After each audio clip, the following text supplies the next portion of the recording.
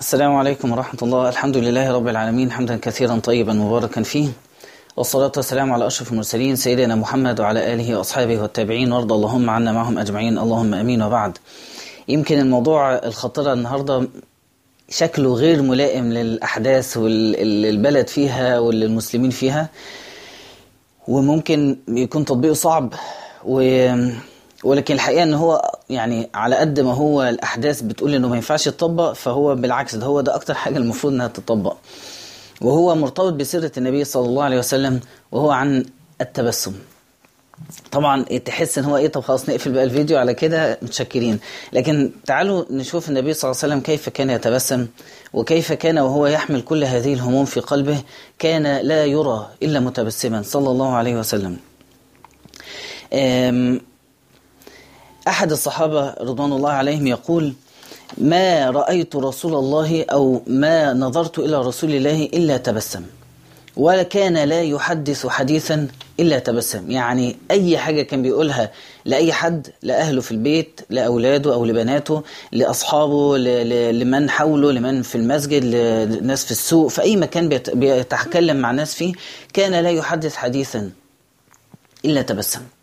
دي حاجة مش سهلة، لأن احنا غالبا لما بنيجي نتكلم حسب الموضوع بيكون الانفعال ظاهر على وشنا. فطبعا هو إذا غضب ظهر على وجه الغضب، لكن عموم حديثه وكلامه مع الناس: لو سمحت عايز حاجة، لو سمحت افتح الباب، ممكن مش عارف ايه، طب يلا بينا نخرج، طب نتقابل الساعة كام. الحديث الدارج العادي بينه وبين الناس كان لا يكون إلا بابتسامة صلى الله عليه وآله وسلم. ولما سئل غالبا الإمام علي رضي الله عنه كيف كان رسول الله، قال: كان نبيك الرجل من رجالكم، إلا أنه كان أكرم الناس وألين الناس وكان ضحاكا مبتسما. يعني معروف عن وجهه البشاشة والبساطة وبسط الوجه. عارف كلمة بسط الوجه جاية من البساطة، يعني تبص له ترتاح، تنظر في وجهه تشعر بالراحة، وتشعر أن الرجل ده تستطيع أن أنت تأتمنه. وإذا كنت مغموما نظرت إلى وجهه فزال الغم عن نفسك. فهكذا كان النبي صلى الله عليه وسلم. يقول أحد التابعون: أدركت الصحابة يضحك بعضهم إلى بعض، وكان الليل فإن كان الليل كانوا رهبانا. هو يصف حالهم رهبان بالليل وبسطاء متبسطون مع الناس، مع الآخرين بالنهار، رضوان الله عليهم. وسئل ابن عمر: هل كان أصحاب محمد يضحكون صلى الله عليه وسلم ورضي عنهم؟ قال: نعم، والإيمان في قلوبهم أعظم من الجبال. فيعني في ناس بتضحك عمال على بطال، وأنا لا أعيب هذا الأمر، لكن بتكلم إن في ناس الضحك بيكون دليل على إن هم ما عندهمش هموم، لكن الصحابة كان عندهم هموم، والنبي صلى الله عليه وسلم كان عنده هموم. وفي ناس بتبتسم لأن هم مثلا واخدين الدنيا ببساطة، وما عندهمش مثلا عندهم مشاكل، لكن بيكبروا دماغهم المشاكل، مش بيفكروا في حلول ليها. لكن الصحابة والنبي صلى الله عليه وسلم كان أمره مختلف، كان عندهم هموم ومشاكل ومشغولين بحلها، وعايشين حياتهم بيحلوها، وأثناء حلولهم للمشاكل ومواجهتهم للأزمات والصدمات والمعارك والغزوات والابتلاءات اللي بتواجههم وبتواجه الإسلام والأمة كانوا مبتسمين. بالليل سيدنا عمر يعني عنده خطين من كثرة البكاء، فإذا أصبح النهار تبسم للناس وتبسط معهم. فكانوا يضحكون، نعم، والإيمان في قلوبهم أعظم من الجبال. خذي الحياة كما جاءتك مبتسما، في كفها كنز أو في كفها العدم. يعني أيا كانت هي جاية بإيه، البسمة في حد ذاتها تحول الابتلاء إلى نعمة، وتخفف من المشاكل اللي انت بتعدي بيها. ويمكن تكون مش قادر تبتسم، لكن على الأقل بتعملها حتى اللي حواليك، حتى عشان أولادك ما يحسوش ان انت عندك مشكلة، عشان زوجتك ما تبقاش شايفاك مهموم فتشيل همك وتشيل هم نفسها، علشان صحابك ما يحسوش ان انت دايما في حاجة شغلاك وتعباك، ويبقوا ناعين همك، وممكن مع الوقت يبقوا ناعين هم الخروج معاك. يعني هنخرج معاه ويقعد يكشر طول القعدة.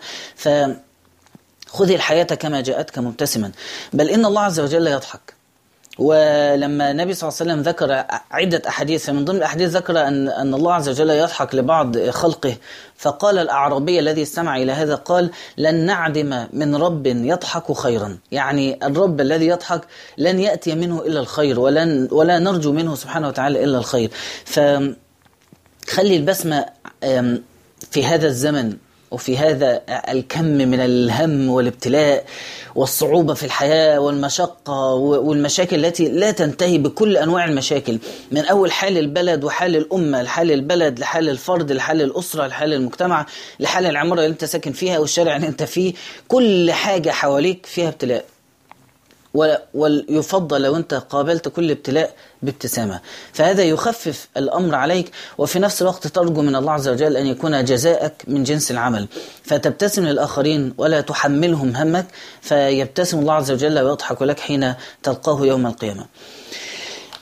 كان النبي صلى الله عليه وسلم، وده قلت المرة اللي فاتت بس هكرره تاني، كان رسول الله متواصل الأحزان، دائم الفكرة، ليست له راحة ولا يتكلم في غير حاجة، طويل السكوت، وكان لا يرى إلا مبتسما. رغم كل ده لا يرى صلى الله عليه وسلم إلا مبتسما. ولو الكلام ده احنا كررناه قبل كده كتير وبذكر بيه تاني، ما كان يحمله رسول الله في قلبه من الهم وثقل الأمور أعظم من أي حد يتخيله. اوعى تفتكر ان هو أصل ده كان رسول، هو كان رسول، وعشان هو كان رسول فما كان يحمله في قلبه هو ما لا يطيقه إلا الرسل صلوات الله عليهم. فكل من أحبهم عن قرب ماتوا في حياته، بدءا من أبوه وأمه، وبعد كده عمه وجده، وبعد كده زوجته خديجة، وكل أولاده إلا فاطمة وجعفر وحمزة وزيد، كل مقربون منه ماتوا في حياته صلى الله عليه وسلم. وكان يعلم حاضر الأمة ومستقبلها، فكان مشغول باللي هو عايشه من ابتلاءات وباللي هيجي بعد كده إلى يومنا إلى قيام الساعة. عارف الأطفال اللي حصلهم إيه في سوريا، وعارف بيحصل إيه في مصر النهاردة، وعارف بيحصل إيه في السجون، وعارف بيحصل إيه للبنات، وعارف بيحصل إيه للعجائز، وعارف بيحصل إيه للشيوخ، وعارف بيحصل إيه في غزة، وعارف بيحصل إيه للمسلمين في كل أنحاء العالم. فأخبر بكل فتنة، ويقول هو أخبر ما من فتنة إلا وأخبر بها صلى الله عليه وسلم، فيعرفها، لدرجة أنه يقول لأصحابه لو تعلمون، والله لو تعلمون ما أعلم لضحكتم قليلا. هو بيقول لهم هتضحكوا قليل، ورغم ذلك كان لا يرى إلا مبتسما. والله لو تعلمون ما أعلم لضحكتم قليلا ولا بكيتم كثيرا ولا ما تلذذتم بنسائي على الفرش ولا خرجتم إلى الصعودات إلى الصحراء تجأرون إلى الله تبارك وتعالى. كل انتهاك للبشرية والإنسانية والطفولة وللآدمية وللإسلام، وكل ما أصاب ذريته الحسن والحسين وعلي وكل من ذريته صلى الله عليه وسلم. ودي حاجة مش سهلة، انك تبقى عارف هيحصل ايه في أولادك لما تموت وتسيبهم، وعارف ان هيتقتلوا، وعارف ان هم هيبتلوا، ورغم ذلك لا ترى إلا مبتسما. ويبقى مات كل هؤلاء في حياتك ولا ترى إلا مبتسما.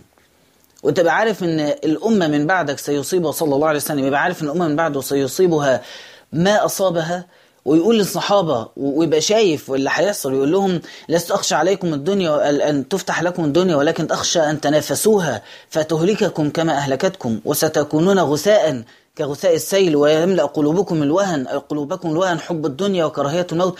كل ده كان شايفه وكان عارفه. واللي أعظم من كده في رحلة المعراج رأى أهل النار وصنوف العذاب في النار، وسمع الصراخ أهل النار وهم يعذبون، وقال والله لولا ألا تدافنوا، لولا أن بعضكم لن يدفن بعض لدعوت الله أن يسمعكم مما أسمع. فكان يسمع صراخ المعذبين في الأرض، ومر على قبور فعرف أن فيها معذبين، فوضع شيء عود بلله وقال لعله يخفف عنهم ما يجدون. فهو عارف كل حاجة، عارف كل حاجة على الأرض وتحت الأرض وفي السماء، فيما أخبر به من قبل الله عز وجل، وهناك علم غيبه الله عن رسوله صلى الله عليه وسلم، لكن كان يعلم ما لا يعلمه أحد من البشر. ورغم ذلك لم يرى رسول الله إلا مبتسما. تعالى يعني حط جملة لم يرى رسول الله إلا مبتسما بعد كل الكلام اللي احنا قلناه، تحس هي صعبة، وعشان كده بقول صعبة جدا اليومين دول نطبقها، ولكن الصح ان هي تتطبق اليومين دول. الصح ان انت تبقى في عز الهم اللي حواليك، اولادك ما يشوفوش منها غير الابتسامة، ووالدك ووالدتك ما يشوفوش منها غير الابتسامة. تدخلي البيت عليهم وانت في عقلك معركة، في يعني حرب كاملة داخلة جوه عقلك وجوه قلبك، وناس بتطحن في بعض وانت بتطحني فيهم، والدنيا ملخبطة في كل حاجة، ولا يرون منك إلا الابتسامة. سهلة؟ صعبة جدا، لكنها سنة عن النبي صلى الله عليه وسلم، ولها جزاء يوم القيامة.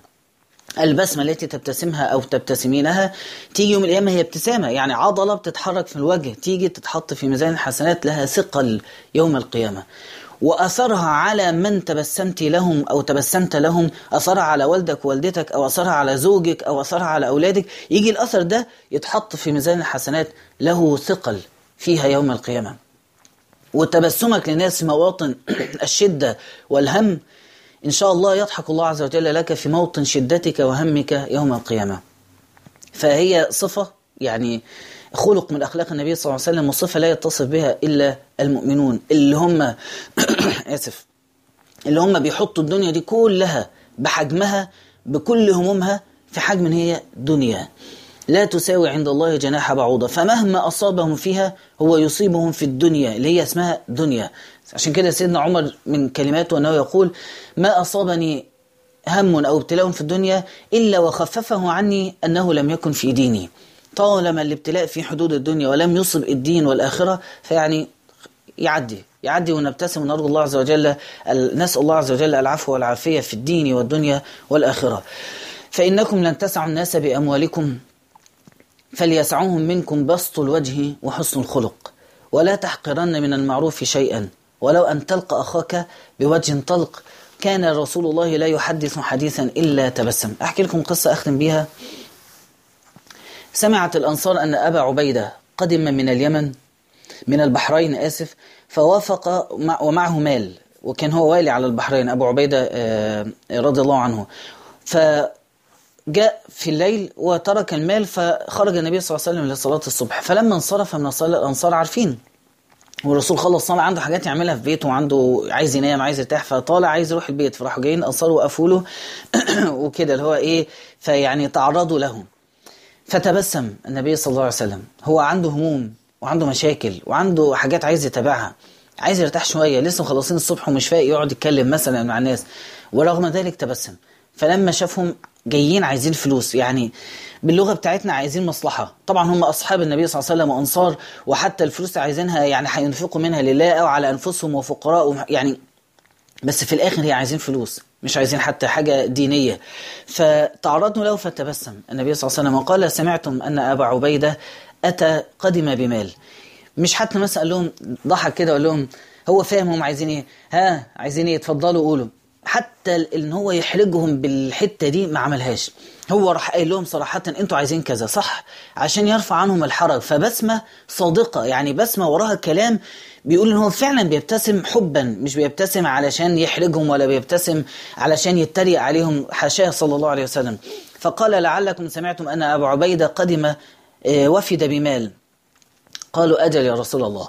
فقال: أبشروا، يعني حتى مش يقول لهم طيب حاضر هجيب لكم اللي انتوا عايزينه. عارف الردود احنا حتى بنعملها مع أولادنا، لم يكن يفعلها النبي صلى الله عليه وسلم مع من لا ينتسبون له بصلة نسب ولا بدم، ده بيعملها مع أصحابه صلى الله عليه وسلم.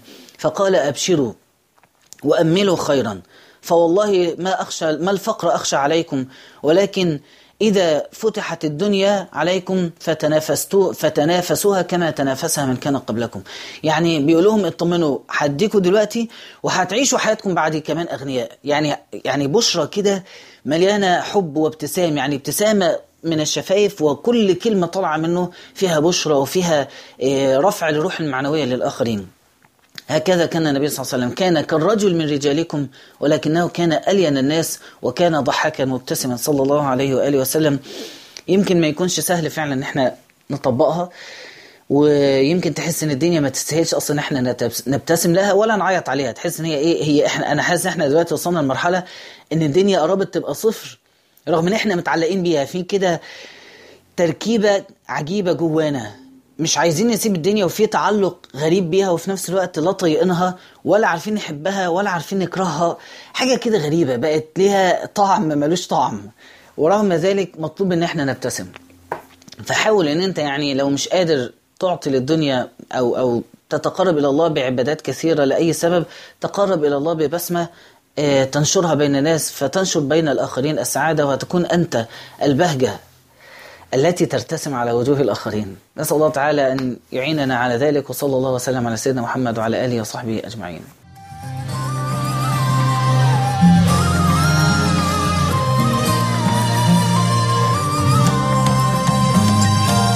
بتعقد ليه في حياتك وبتحزن وتتأثر؟